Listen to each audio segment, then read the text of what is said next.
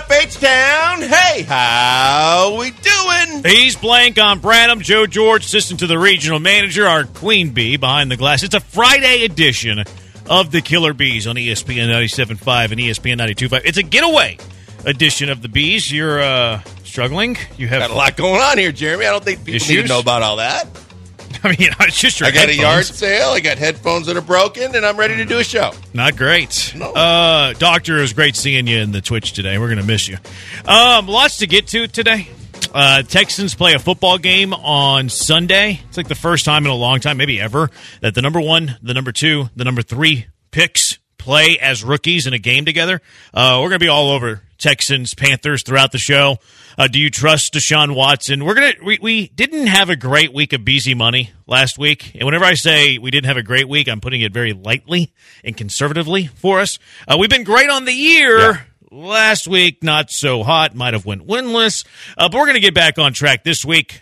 I don't think we did too well in Who Said It last week either. But we get back on track with that as well. Joe's got to have to get on track to do Who Said It, by the way. He hasn't. If just the way my headphones are broken, I might as well just call him out. You haven't done much Who Said It yet, Joe George? 0. Assistant to the regional manager? Busy. 0 Who Said It? So yeah. we shouldn't expect to hear from you in the next 90 minutes, a whole lot. We'll make it work. Okay, we'll make it work. Hopefully we have a Who Said It today. Maybe. At 4:30. And then mean text as well. You got to get your mean text in because that's how we end a Friday. All the mean things that you say to us throughout the week. So make sure you get some mean text. There hasn't been a whole lot of mean things said to us this week. There's some, not a whole lot. But you got to be really mean to us for the next 3 hours so we can fill a few minutes at the end of our show. 713-780-ESPN. So I was watching, the Dusty Baker stuff yesterday, the retirement, all of that. It was cool. You tip your cap to Dusty Baker on the way out. Hall of Fame career, his 4 years with the Astros, unbelievable. I think he's the most decorated manager of all time in Houston Astro history. Afterward, and Jim Crane was asked questions like, timeline for the new manager, and he said they're going to act quickly, but today's about Dusty. We had an interview with Julia Morales on Space City Sports Network. Say that 10 times fast. And is it Space City Home? Yeah, it is. See? There you go. I Yeah, already screwed it up. It's a long name. It's way too long. It's a long name. And there's no way to shorten it either. What are we going to call it? Like the Space Network? What can we do? That name needs to be shortened.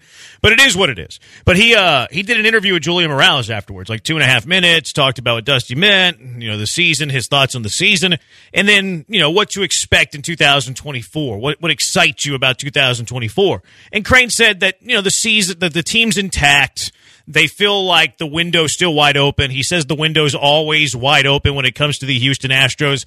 And he talked about what excites him most is that they have the best fans. Here was owner Jim Crane with Julia Morales on the Space City Home Network, Space Sports, Go Sports. Here was Astro owner Jim Crane about what excites him about next year. Well, we've got such a great fan base. The support's there. I mean, people buying season tickets already for next year. I mean, we've got great corporate support. We got great fan support. We hit 3 million this year. We'd like to do it again. So just want to say thank you to all of our fans and corporate supporters and everybody that comes to the ballpark. And it's great to see the kids out there, too. We have a lot of kids coming to the games, and that makes It's always great for the do it for the kids. Do it for the kids. Do it for the. Well, I think he did. I think just the fans? He's not going to tip his hand or talk about who they're targeting in free agency. He's not going to do any of that. And maybe he doesn't know. I kind of hope he doesn't know. That should fall into Dana Brown's desk, not his. But he talks about the great fan base. Mm-hmm. He talks about how many season tickets they already have pre-ordered for 2024.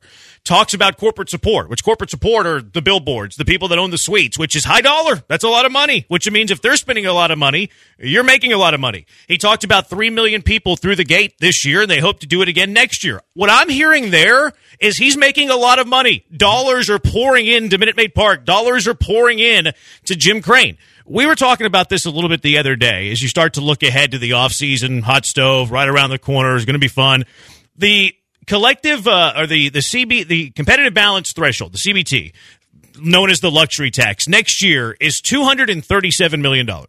Depending on where you look, the Astros projected total tax allocation somewhere between like 230 to like 247. So like $7 million on the good side, $7 million on the bad side. Let's layman term it down to they're right on the number. They're right on the number, and they have holes to fill. Like we talk about outfield. We talk about they need to reinvent this bullpen that they have.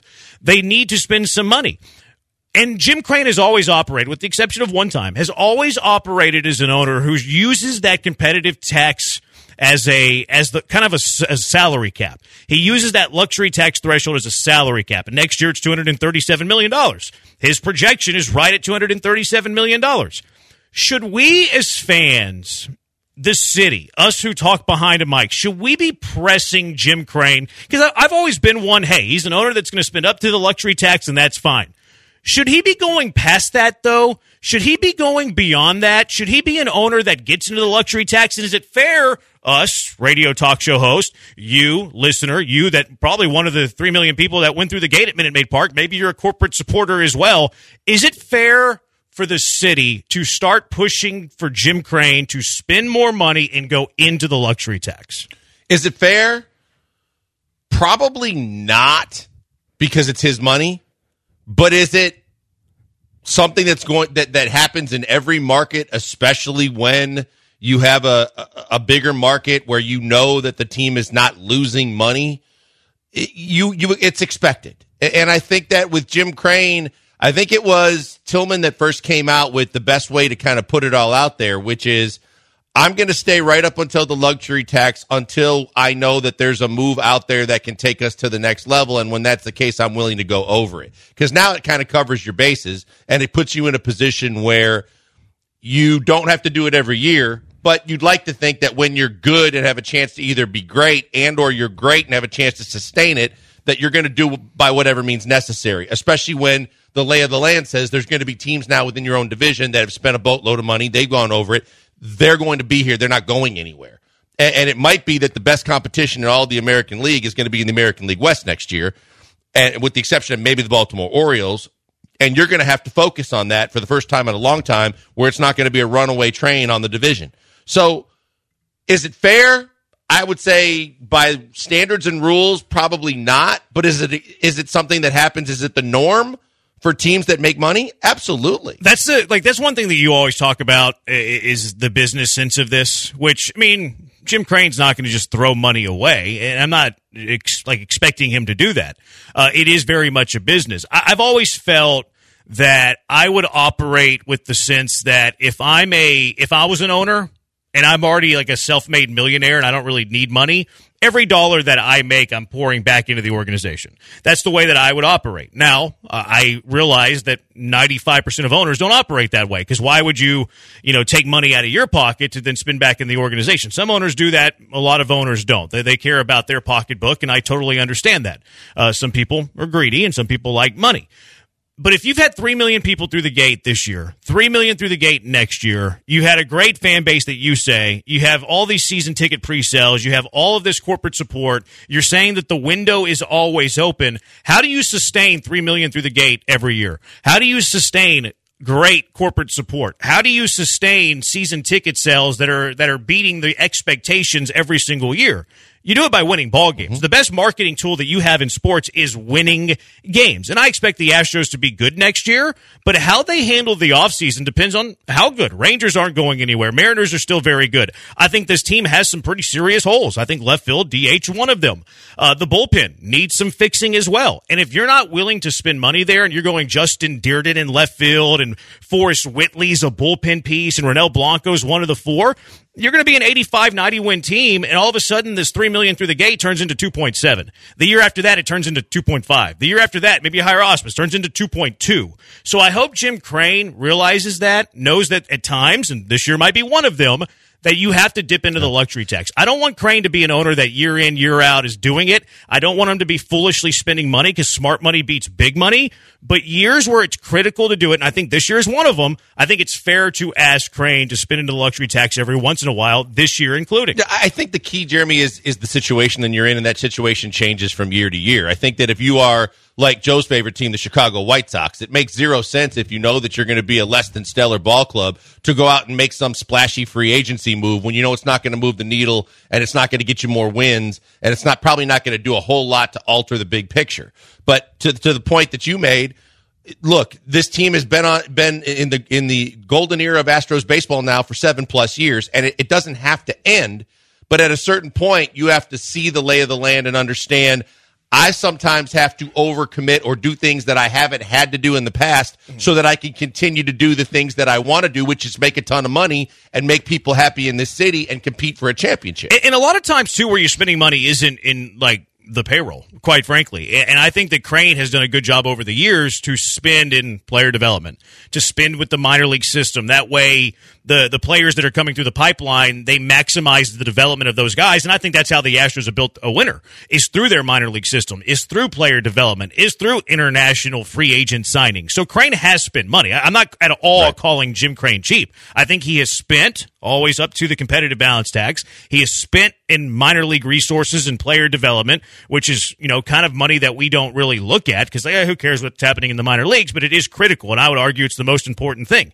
And I don't think that Crane needs to do this every single season, but I think this is the year where they're right there, already on the cusp of having a luxury tax that hits that competitive balance tax where, hey, go sign 2 free agent arms and get into the luxury tax. Go sign a left fielder and get into the luxury tax for a season. Then you have money coming off the books. You can kind of reset all of these things. This, to me, would be the offseason where Jim Crane goes into that luxury tax, and I do think it is a fair ask of Jim Crane because he's sitting here talking about how much money they're making. $3 million through the gate last year, want to do it again next year, season tickets through the roof, corporate support, all that's great.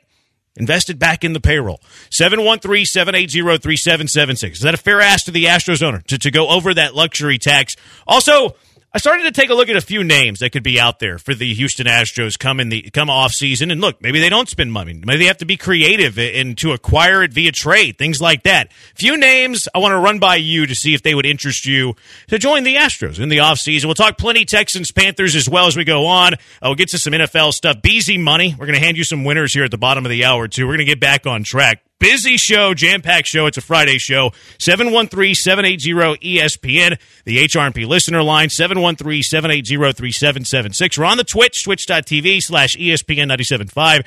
He's at Pac-Man Joel on Twitter. I'm at Jeremy Branham. He's at Joe George Radio. It's Killer Bees on ESPN 97.5 and ESPN 92.5. But first, a moment on Pro Don Coop. Look, this is the season. I'm calling a basketball game tomorrow. Rockets play their second game of the year today. We're a week or two away from the college basketball season get tipped off. High school season, I'm sure, is right around the corner. AAU's always going on. So the time is now to get a goal from ProDunk. Weather's going to be great next week, too, so not a better time to do this. ProDunk makes the highest quality basketball goals you'll find, better than anything you'll see in a big box store. They have a tempered glass backboard, breakaway rim, stainless steel hardware, rust-proof, and height adjustable, anywhere from 5 feet to 10 feet. Lower it down, throw down some jams, or you have a little one working on his shot, working on his game, can't quite get it up to 7 feet, lower it down to 5 feet. You can't quite dunk 7 or 8 feet, lower it down to 5 feet. Or you might have a kid working on his shot. You might want to work on your shot and raise it all the way up to 10 feet. Anywhere from 5 to 10, it's great. Their accessories are next level, too. LED light kits for night play. You work, kids go to school. Only time you have to play is at night. Well, how am I going to shoot around at night? Well, these LED light kits will get it done for you. Backstop nets as well. And you can order everything, including professional installation online. Yes, the pros at ProDunk professionally install your goal at the perfect height, perfectly straight. You don't have to be proficient with a drill because you can sit back on the recliner, watch sports while they install. You don't do it. Let the pros at ProDunk do all of the work for you. Give them a call at 281-351-9822 and visit produnk.com. That's produnk.com. Should Jim Crane spend more money? 713-780-3776. 3667. When you've consistently gotten the support he has, spend the darn money and get some good players. If no one was showing up, then be greedy. Kind of like Pittsburgh Pirates, Kansas City Royal route. 8437. This team just had the second most attendance for the year. The amount of money Crane has to be making off the fans has to be ridiculous. So, yes, I do believe it is not asking a lot for him to be willing to go over the luxury tax, especially if osmosis is what we as the fan base have to put up with next year as the, he says head coach, we mean manager. What do you think the possibility that it is Osmus? Put a number on it. Percentage chance Brad Osmus, manager of the Astros next year. I'm going to say 30%. Okay. I was about 25, so we're in the same Minute Maid Park. What are you at on this, Joe George? Sorry to bother you or who said it work, but what percentage chance are you with Brad Ausmus being the manager of the Astros? 33%. 33%? If he's hired as the manager of the Astros, will you throw your chancla at the wall? No. You won't do that. We'll play that later. That was fantastic, by the way. Was it this morning or yesterday it was morning? this morning. Was this morning? I thought he Yeah. was getting upset about it yesterday, too. Somebody told me that Lance had said that if Ausmus was hired as the manager, quit. he'd quit. Yep. So I thought it was all no. I thought it was all the same thing. Oh, Might he have to mad put him on dogged it. Bad Take Boulevard. Oh, then. he mad dogged it. What's that? We might have to put him on Bad Take Boulevard like Mad Dog. We still can. Because I don't want Lance to quit. Yeah, but we think that the chances are low because we have it at 25, he had it at 30, you have it at 33. So chances are, according to the Killer Bees, that Brad Ausmus is not the manager of the Because Astros. I think it's Ausmus, Espada, or there's probably like one outside name that they really like. I was going to ask you guys, what's the chances Espada's the next head coach? 60%. I'd say 75. 33. 33. You have three guys. You have 33%. Yeah. I don't know who the other one is. Jeff Bannister. That's who I want. I want Jeff Bannister. I'd be happy with plenty. They'd be happy with a few names. Jeff Bannister's the name that I want. 713-780-3776. But it's also our money that we give to Jim Crane. I understand that, and that's kind of the reasoning that I'm saying spend more money. But once you give that money, you're purchasing a seat, you're purchasing merch, you're purchasing a General Bin at Minute Maid Park. That money goes to Crane, and now it's Crane's money to do what he wants. He's selling you the product, you're buying the product, and then he can use that money however he chooses. I'd like him to spend a little bit more on the current product. 7593, if there are moves that make the Astros significantly better and that puts them over the CBT, then yes, he has a responsibility to the city to do so. You agree with that? Cash that or trash that? He's responsibility to do so? I don't know that I don't think you can say he has a responsibility to do so. I mean, no one says just because you own the team that you have to do what people whose money it's not tells you to do. I think that, it depends. Again, every situation is different, but I don't know that there's any move, obviously maybe Ohtani, but I don't think there's any move that can be made that makes you significantly better. You're already one of the best teams in baseball. You just finished in the Final Four of baseball. So I think there are moves that can make you better, that can improve your weaknesses. I think the biggest thing where people kind of lose sight of it is just that because you own the team, you don't report to the rest of the fan base. You don't report or have obligations to say, I have to do this. Yeah.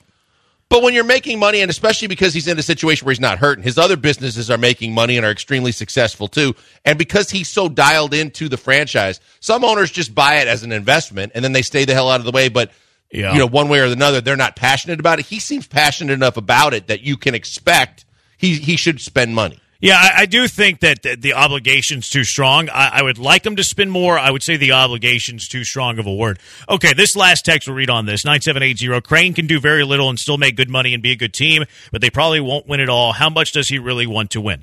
I think that's going to be put to the test this offseason because the Astros right now are on the cusp of already reaching the luxury tax, and I think that they could bring in at least 2, maybe even 3 bullpen arms. I think that they could bring in a left field outfielder to split time at left field, DH. I personally would like it more in left field. And I also think they could use another utility guy, so Kessinger's not on the team. I think that you can add another bench guy to this team as well. So I could count up to 5 players that Jim Crane and the Astros and Dana Brown should be signing in free agency. 3 arms. For me, it's in the bullpen because I think that you have a starting pitching surplus. An outfielder. And then also a bench guy that can help you out as well. That way you have an overall depth that's a little bit better. I started to look at some names this morning, just had a little bit of time. Look, the Astros might not want to go into the luxury tax. If they don't want to go into the luxury tax, they have to get creative through trade. There's a couple of names that interest me in trade, and the reason that I think these guys would be available in trade for a variety of reasons, most of them are close to the end of their deal. Some of them are in smaller markets. Some of them have a surplus in the outfield. Maybe you can flip it for like an arm. Would an Alex Verdugo do anything for you? Final year of his deal. He's a pretty good contact hitter, can walk a little bit, pretty good average, doesn't have tons of pop, get extra base hits, doesn't hit many homers. But an Alex Verdugo be okay for you guys. Does a lot for me. Alex Verdugo, you'd like that? Joe George is nodding his head yes as he does other things. Yes. Definitely like How about that. an Anthony Santander for the Baltimore Orioles? Well, he's good too. Final year of his deal. Baltimore has a ton of outfielders. They don't have much pitching, so maybe you can flip one of your arms. I don't think they would want to pay him. And then they also have tons of outfielders that are about to be up from the minor league system that are going to take his spot anyways. I think they could move him for the right arm. I'm not sure the Astros have an arm that would be able to entertain Baltimore. It wouldn't shock me if Santander is shot, though, by Baltimore. Tricky situation, too, because, they're competitor. They're going to be one of the best teams in the American League, too. Yes. And so But they have a surplus of outfield and need pitching help. I could see them flipping him for pitching help. He's a power hitter, too. I mean, he can hit. Both those guys interest me. Eloy Jimenez for the Chicago White Sox. Joseph, that's you. You're a hard no on Jimenez. You're a hard no. I'm a hard no. You should be a hard no because he is 10 times the problem that Jordan is. He's not going to play much outfield. There's not Eloy rules. He just doesn't play because he gets hurt. He is soft. And he is Jordan. So you don't want him in left. You want him as a DH. So you have two guys with the same problem. Eloy would be your DH and Jordan would play left field mostly. Yeah. That would be the scenario. Eloy Jimenez will not make it through a month at Minute Maid Park. He'll run into the Crawford boxes if he's in left field. So cross him off. Cross him off. I'm not interested either. All right. What's the guy they got from the Red Sox, the third baseman that's always hurt? Justin Turner? The first baseman? The White Sox, when they had the one big Red Sox trade. Mancota? When they traded. Jan Moncada. Yohan Moncada. Moncada, yeah. He's also always hurt. Yeah, he's a really good player when he's healthy, but he's always hurt. Here's one that's a massive reach, and I admit that it's a massive reach, but it entertains the heck out of me from a buy low point of view. Like, buy low for this guy. Austin Meadows, who I looked up Austin Meadows today, and he's played like 5 games this year. He played like 13 games last year, injured. The Rays when he had good years? He was traded from the Rays for like Isaac Paredes to the Tigers. Yeah, and everybody's like, oh, look at the Rays. They ripped him off again, which they did because Meadows hasn't played. Meadows missed most of the year because he was dealing with anxiety, which is kind of alarming. You might already have one of those guys in Fromber, but maybe because you've dealt with it with Fromber, you could be somebody who deals with it with Austin Meadows. Austin Meadows, this might surprise you. He's had 2 top 20 MVP seasons. Austin Meadows is next year's in the final year of his deal. You get Austin Meadows for pennies on the dollar, could be a great investment, could be great ROI. I don't like this idea with the sense that he's your starting left fielder, but if you trade for him to be your 4th outfielder and it's like this guy goes off, all of a sudden you just bought like the biggest value of the offseason. You know who he is? Who? He's the guy we were talking about that who Kansas City gave up, that Baltimore signed, O'Hearn. Oh, yeah, right. He's like O'Hearn. He might be. Yeah, nothing last year, a nothing burger. Yeah. So no one's interested. And then all of a sudden, if you add him and he's right, he can go off. He has incredible potential. The risk there is very, very minor, and the reward is very, very high. So those would be some trade options if the Astros can't sign. 4 outfielders that I would be interested in free agency. It's not a great outfield class if you eliminate like Cody Bellinger, which I don't think he would be in the Astros radar. I think he'd be too expensive. It's not really a great outfield class. But to sign any of these guys, again, you're probably going into the luxury tax. I have 2 offensive-oriented scenarios, and then I have 2 defensive-oriented scenarios where this guy would play center field, and it would move Chas to left field, makes Mauricio Dubon the utility guy. My 2 offensive ideas, Jorge Soler. Hits a lot of home runs. Had a really good year for Miami. The other one, I don't know how you're going to feel about this. Jock Peterson. God, you know how I feel about that. Jock Peterson. Houston Astro, Jock Peterson. Oh. It's the least favorite player in the entire planet. He's pretty good. He's pretty good, especially against righties. And the idea is here he's going to be in your lineup against righties. He'll play left field. Chas plays center. Against lefties, Chas plays left. Dubon plays center field. Jock Peterson, I think, would be a good fit here. Right? He's a lefty. Just lefty. I think he'd be a good fit. Joe, can you break the tie on Jock Peterson? I'm a yes. I think he'd fit in here. I can't stand him. I think as soon as he hits 25 home runs next year, you'd be like, go Jock, yay. All right, my 2 defensive ideas in center field. This would be with the idea of, hey, I'm getting Yiner as my catcher. I can live with the defensive-minded center fielder. Jake Myers is not going to be that guy. So you move Chas to left field most of the time. Michael Taylor and Kevin Kiermaier. I like Kevin Kiermaier a lot. They would play center field, move Chas to left field primarily. So this would be defensive-oriented. Michael Taylor's Gold Glove potential and Kevin Kiermaier's Gold Glove potential. No, they're both really, really good defensive. And we saw Michael Taylor with the Twins. Man, and we saw him before that with the Nationals. I like Kevin Kiermaier a lot. I think he's still an elite defensive outfielder. I don't know what his bat does all that much. It's better than Jake, which isn't a huge bar, but it's an upgrade. Like Jake's a defensive-minded center fielder, but his offense is terrible. Kevin Kiermaier is a defensive-minded center fielder. His offense isn't great, but it's better than Jake's. Yeah, I like Kevin Kiermaier a lot. I think he'd be a really good fit here. Michael Taylor is another guy who's like, he's not going to hit much, but he's going to hit 20 home runs. He has a little pop. He's fast, and he might be the best defensive center fielder in baseball. Like, no, that's not hyperbolic. Like, he's a top 5 best defensive center fielder in baseball. Atlanta center fielder, Harris? Oh, Michael Harris? Yeah, he's boy, I'll tell you what, the more I watch that guy play, he is unbelievable defensively. Yeah, he's really good. Michael Taylor's up there, too, from a defensive point of view. 713-780-ESPN. Any of those names interest you? 713-780-3776. Let's make some money.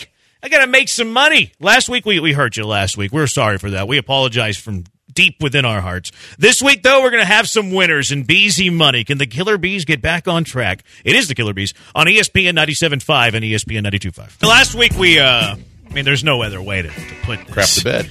We sucked. I guess there's more than one way to put it. We did that, what you said. We sucked. Joe, would you like to throw in an analogy of how we performed last week on Beezy Money? We were like the steaming pile of dog turd you put on someone's porch. There you go.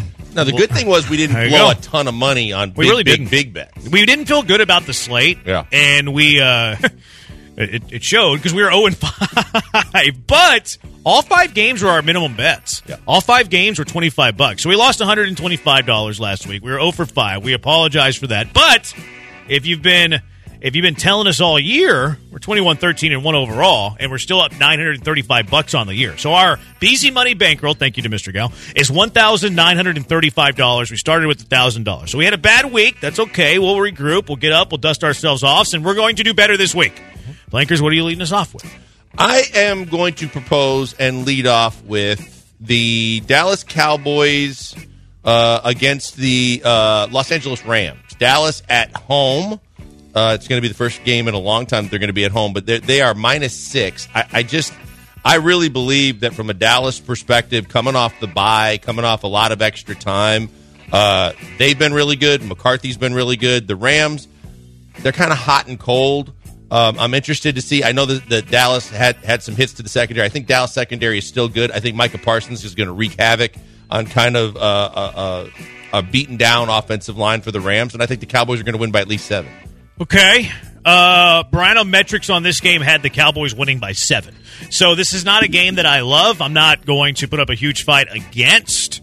I'm indifferent about this game. So I'm going to take myself out of this conversation, but throw in the caveat that I don't feel comfortable with big money on this game. I'm good with this one. I like Dallas in theory. It does feel like the typical game that they would lose and Stafford will go off. Mm-hmm. But I would tend to agree that Dallas should win this game by a touchdown. So I'm good with Dallas on a 25. I think the Rams offense is one-dimensional right now too because they lost Kyron Williams. Yeah, which huge loss for random fantasy football teams. And Darrell Williams is like their bell cow right now, which is a problem. Yeah, Puka and Cup. Mm-hmm. A Puka and a Cup. Yeah, I'm cool playing this, but I want to go. You can Puka in a cup. Okay. There you go. Great. The blank joke, 713-780-3776. You know what? That one made me laugh. I'll give it an 8. There you go. I'm going to go with a 4. Of course you will. I'm childish. 4. So. All right, so $25? Yeah, sure. 25 is good. All right, $25. I hate that we bet the Cowboys, but business before pleasure. I'm going to go against your team this week, Blankers. This will be the first one that I sell to you guys. Well, good. It shouldn't take a whole lot of convincing. That's right. The Vikings are headed to the frozen tundra of Lambeau Field. Vikings are road favorites, which is something that always scares me. Vikings are starting to play a little bit better. Packers are starting to play a little bit worse. I think the Vikings go into Lambeau no problem and cruise to a victory. Give it up 1.5 points. I have no problem giving the number. Could not agree more. Biggest mistake of my life was telling you guys last week to bet with the Packers, which I never do, and I never should do under Jordan Love's controls because he absolutely sucks, as Joe would say, and the numbers back it up, and they continue to stack up against him. Minnesota likes to blitz. Jordan Love doesn't like to handle it well. There you go. The weather is not going to be frozen. It's just starting to get fall-like there. Skull! I'm all over the Vikings on this. Skull! I'm all about it. I think this is like a 50. 50 burger. I'm with it. Let's go. Skull for 50. Betting on Kirk Cousins for our bet of the week. The pack. That's scary. Well, business not pleasure. That's right. I'm not getting any pleasure out of the Packers this year anyway. Jose Jorge, what are you selling to us? Look, last week you tried to go against my Bears and something called a Tyson or Tyler Badgett beat the Raiders. It's an upgrade at the position. It might be. I think Garoppolo might be out again this weekend. I like Detroit -8 at home. They need a bounce back. And I think the Raiders are the right team. That offense is dysfunctional. Yeah, I was like, is he going with the Bears? I was like, how is he going to Detroit from Chicago? Yeah. I see what you did. It's the common denominator here are the Raiders. Is the Raiders. I got you. So I like Detroit -8. I think that they're going to smoke the Raiders. It's a big number, but like I like this one a lot. This would be a lot easier for me, but that 8 number kind of scares me. This is the Monday Nighter, too? Yeah. We do like sweating a Monday Nighter. It is fun. We do like sweat. It is a bigger number than I'm comfortable with. Branometrics do have the Lions winning by 11, though. So the analytics do like Joe's side of this. I like a hip Jorge for $25 on a Monday night. Branalytics. There we go. I like that. I'm still in that. I'm still in that. You don't get royalties. I'm okay with that, sweating that on a Monday night. That's fine. 25 minimum. I'll roll with that. Yeah, we're degenerates on this show. Yep.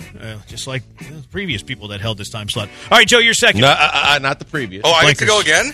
No, I screwed that up. It's Blank Man's turn. That's my bad. Yeah, two shows ago. I'm going to go with my second game as the Kansas City Chiefs at the Denver Broncos. I think that Denver beat, in my opinion, the worst football team in the NFL this year in Green Bay last week, and that's not saying much. Denver sucks. Denver's trying to have a fire sale.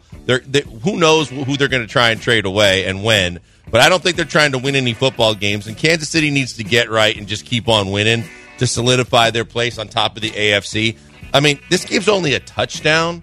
I know there's some people that like to say that this might be a trap game. Kansas City's won the last 6 in a row against Denver anyways. Yeah. I think they're going to easily win by more than a touchdown. I just want to point out that you poo-pooed Joe's big number, and then you go immediately to a big number. It's just a touchdown. It's not saying. 8. I said if it was 7, I'd feel more comfortable. I mean, an 8's technically a touchdown and a 2-point conversion. Yeah, and in today's day and age, what'd you call it, Branalytics? Yeah. This is a game that personally I stayed away from, but I think the Chiefs win by 2 touchdowns, so I have no issue. Is Taylor Swift going to be there? Okay. That I don't know. Is Swift's there? Yeah, we're all in. Can we go 25 on the Chiefs if she's not there, 100 on the Chiefs if she is? I'm down. I'm down. So that's a big bet. Go all in at the Mile High. Maybe let's hope her tour continues. If she's there? I think it tours over, isn't it? It's just like in the movies now. Yeah. Theaters. Okay. Yeah, I think her tour's been long. I think she's mostly been doing home games, though. Yeah, well, she stayed away from Minneapolis, but that's probably smart. She went to one road game, right? No, I think you're right. But I can't remember which one it was. She went to New York because Rodgers was there, too. She was at the Jets game. That's right. Yeah, that was a national TV game. It was the Jets game. Yeah. That is right. She did go to New York. Let's just assume she's not going to be there. All right, I can't imagine her going to a boring... Actually, Denver's pretty fun. 25... Denver's a good city, yeah. I want to bet a little bit more. I kind of do, too. 35, 40... Let's go. 35? 35. 35. Yeah, I like... Because I think that the worst-case scenario here is Kansas City wins by 7. And we push it. I agree. Yeah, that's why I didn't like 8. Yeah, I actually agree with you. I just wanted to nitpick. That's what I do. I'm going to go to Indy. The Fighting Jim Irsay's, the Fighting Gardner Minshew's, the Fighting Shane Steichens. Jonathan Taylor is back. I think the Saints are a train wreck offensively. The Saints are awful. And you know what the Saints have been doing lately? They've been going through the gauntlet of the AFC South. And you know what they've been doing against the gauntlet of the AFC South? They've been losing to the gauntlet of the AFC South. That continues. At Indy, it's a pick'em game. Colts should be 3-point favorites. I don't think the Colts have any issue with the Saints. I think the Saints continue to struggle against what is a superior division in the AFC South. I don't really like this game because it's weird to try and figure out what New Orleans is and what they can be. I know Their a lot of offense Saints fans are clamoring for Carr to be benched and for who? And for Jameis to come back in. And I've got friends that are Saints fans. I go, do you really know what you're asking for? There was a lot of that during the Texans game. The Saints wins 1 point against Tennessee, 3 points against Carolina, and they blew out New England. Like they're not good. Their offense is their defense can play. Their offense is lost. They have no idea what they're doing. On the flip side, I don't feel bad with Indy with Gardner Minshew at quarterback. I don't want to go big on this game, but I feel I'm fine taking Indy. I like Indy in this one. I think this is another 35. What did the Branometrics say on this one? What did the Branometrics say? I had the Colts winning by 7. Okay, it's a pick'em game. I like that. So, right. How much? 35. Let's go 30. I feel better about the Kansas City game. Yeah. So let's go 30 on the. Plus, I don't want to bet a whole lot on Jim Irsay's. I don't like Jim Irsay. How old is this show? With you or just with us? In general. I don't know, close to... We started in August. We're over 2 years now. So 2 years. Okay. So is this year 3 of Beezy Money then? No, I think it's year 2. This is year 2 of Beezy Okay. Money. Yeah, we got more creative later. So here's the thing. I would imagine, even though I wasn't part of the show last year, that the Houston Texans are not often chosen in Beezy Money. I think we might have picked on them last year. I think we picked on them quite a bit last year. But now we're going to pick for them. I don't think we ever bet on them, but we picked on them quite a bit. I want to. Okay. Houston Texans -3 on the road at the Carolina Panthers. I think the Panthers' offense is not good. I think Bryce Young is really struggling. He looks really flat-footed, I think, in the pocket. I like the Panthers to lose this game by a touchdown. New OC. Was it Thomas Brown who interviewed for the Texans? Yes. Mm-hmm. This is a game that I feel uncomfortable about. I do too. And maybe it's because of my Houston battered sports fan syndrome.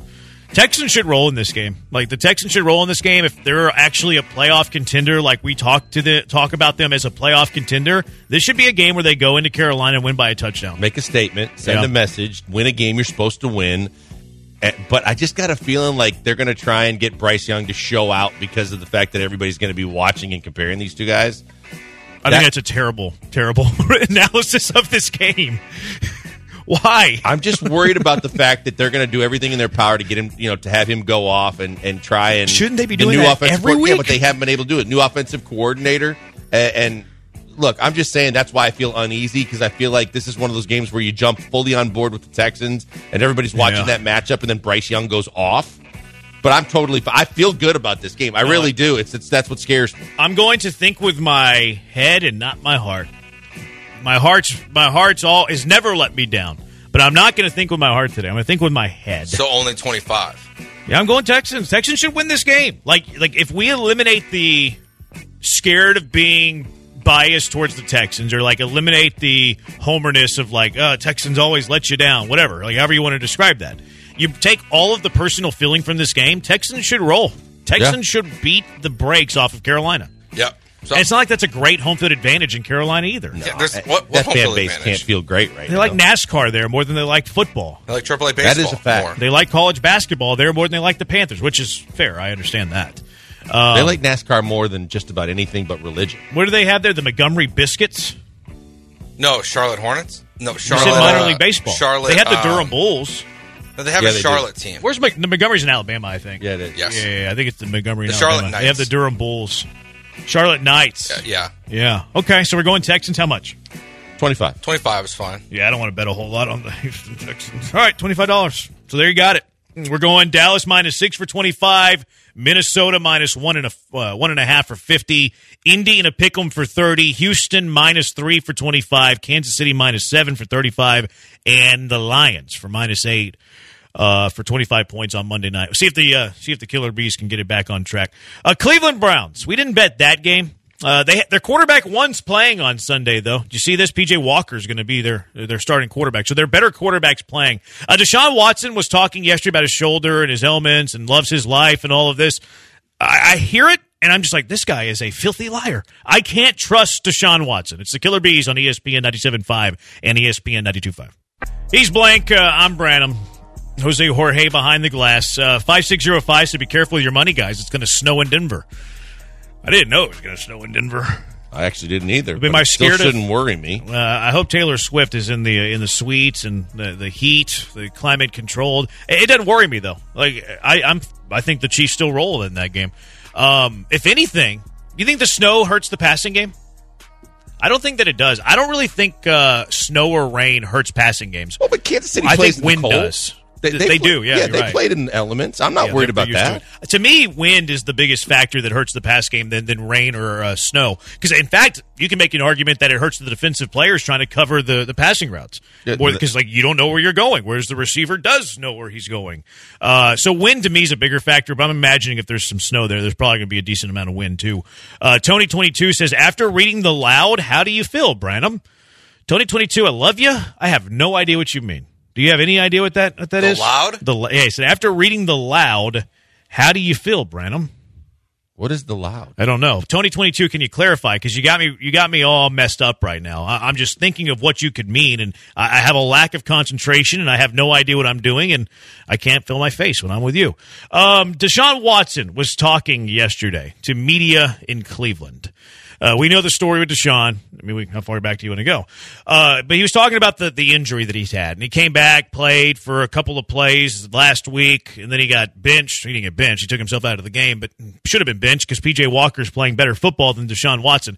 I was listening to this soundbite from Deshaun Watson. I'm just sitting there thinking to myself, how does anybody believe a word that this scumbag says? I don't know how you can. Since I was 6 years old. So why wouldn't I want to play? I see the same things. I see all the narratives, this, that, third. I mean, all that stuff is just trying to cause controversy and commotion. You know, I'm fine. I'm happy. I'm not happy with the injury, but you know, I'm in a great space mentally. I'm in a great space spiritually. Physically, everything else is in a great space except my shoulder. So we're working hard to get that back. But yeah, why wouldn't I want to play? I don't do this for no other reason. So. Yeah, I see that too. I see the whole contract situation and all that stuff. Yeah, that stuff is just for people to talk and just create narratives. So. All right, so you hear Deshaun say all of that, $230 million, blah, blah, blah, blah, blah. What's your reaction after hearing the liar lie a lot? You shouldn't have been able to trust him before. But if you're a Cleveland Browns fan, you have to be so uneasy about a guy that there's just no way in your heart of hearts you can think about getting behind, because the dude looks like he's just collecting a check and going through the motions. And, you know, Brady Quinn maybe wasn't wrong. We talked about it before. Brady Quinn going, you know, he got all the money. He's making business decisions. And then he doesn't know. It sounds a lot like Laramie Tunsil when he knew the team wasn't good and he was making all that money and he decided that a hangnail could keep him out 6 weeks. It sounds like a guy that doesn't want to play a whole lot, but when you parlay that with all the different things he's pulled and how he tried to make himself out to be this squeaky clean guy when he got to Houston and be the man of the fans and all the different things, only to find out that the dark side was really dark and it was really twisted and there was a whole lot to it, and then all the things in between.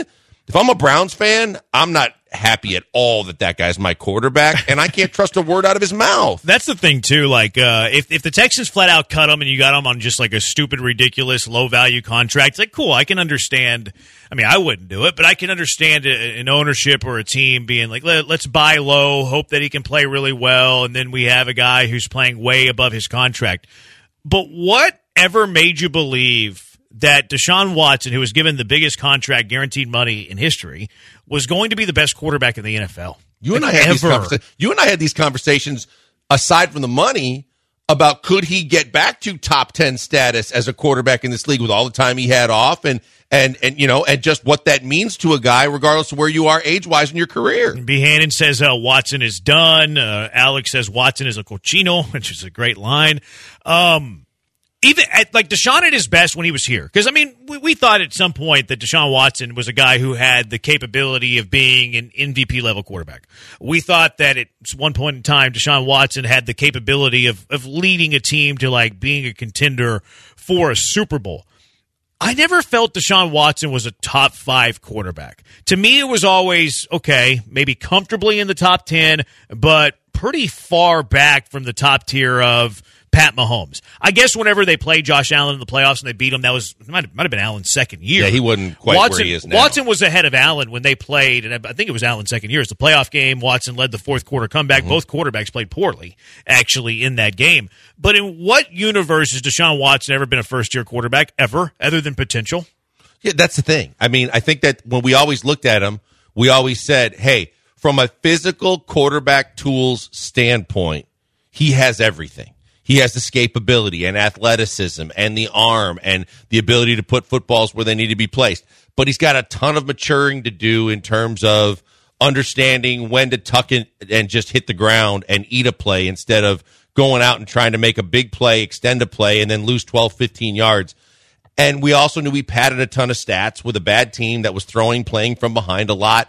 And so we knew that he had the physical attributes and tools that a stud quarterback needed to have. We also knew that there was a lot that he still had to do to kind of hone in his skills. But we also were pretty comfortable in saying, look, dude's a top 10 quarterback. Now, some of that is because 8, 9, and 10 on that list weren't exactly knocking your socks off anyway, but it was fair to say he was a top 10 quarterback. Yeah, I think whenever, like his last year playing with the Texans, he was, and I know that his last year playing with the Texans, they won 4 games. He led the league in passing, was a lot of that empty. But even before that, when they went to the playoffs, he was comfortably in the top 10. Was he knocking on the door of the top 5? I don't know. But he's regressed. I'll tell you this. From a national standpoint, they thought he was. I think it was more he's on his way. Yeah, but there was a lot of people that were willing to anoint him like he's before you know it, this guy's going to be a top 5-ish. Yeah, I mean, Cleveland thought so. Well, no question Cleveland about thought it. so. They gave 3 first-round draft picks for him and paid him $230 million of guaranteed money. I mean, every single time I see some Deshaun Watson, and it's too bad, too, from a Cleveland point of view, because their defense is championship good. Yeah. Like, their defense is playoff good. If they had a semblance of an offense at all, if Nick Chubb injury hurts a lot here too. Sure but if they had a top 15 offense, like that's a dark horse Super Bowl contender. But they've got nothing from their quarterback, and I'm here for it. I love to see everything of it. You know, all the owners in the league are loving if Haslam the Haslam family has to bathe in this contract because it pissed him off when he signed it. Yeah, I've boycotted Flying J truck stops because of that whole thing. 713-780-ESPN. Texans final injury report is out, and they've announced some guys that will be out on Sunday. Brevin Jordan out, so maybe more Quentin Tarantino action, which, I mean, Dalton Schultz has been playing really well lately. Like, Brevin Jordan's kind of been whatever.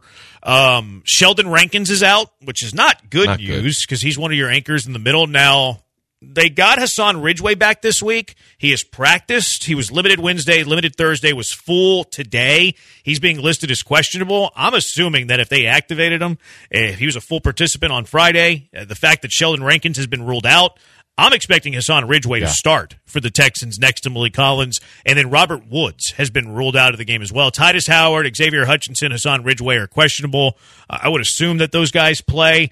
Brevin Jordan, to me, whatever, it's a wash. Sheldon Rankins' loss is significant, even if you're getting Ridgeway back because you want a rotation there. Now, because you got Ridgeway back, it's not as big a hit.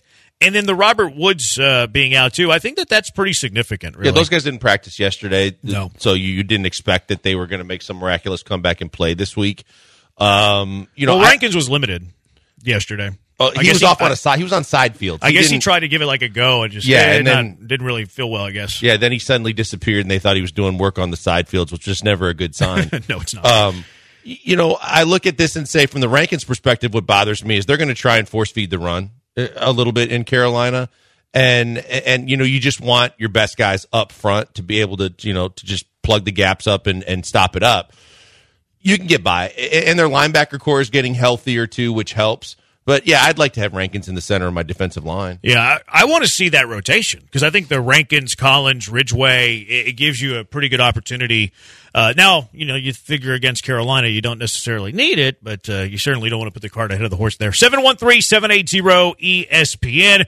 What's your trust level for Deshaun? Which of those injuries hurts the Texans most on Sunday? Also, you can pick one expiring contract for the Texans because Nick Caserio talking the other day, he said that we're open to the idea of extending players during the season, which you should be. Why would you eliminate that option? It's stupid. So I do like that about Caserio. You can pick one expiring contract right now to a fair market deal. Who is it? 713-780-3776. Killer Bees on ESPN 97.5 and ESPN 92.5.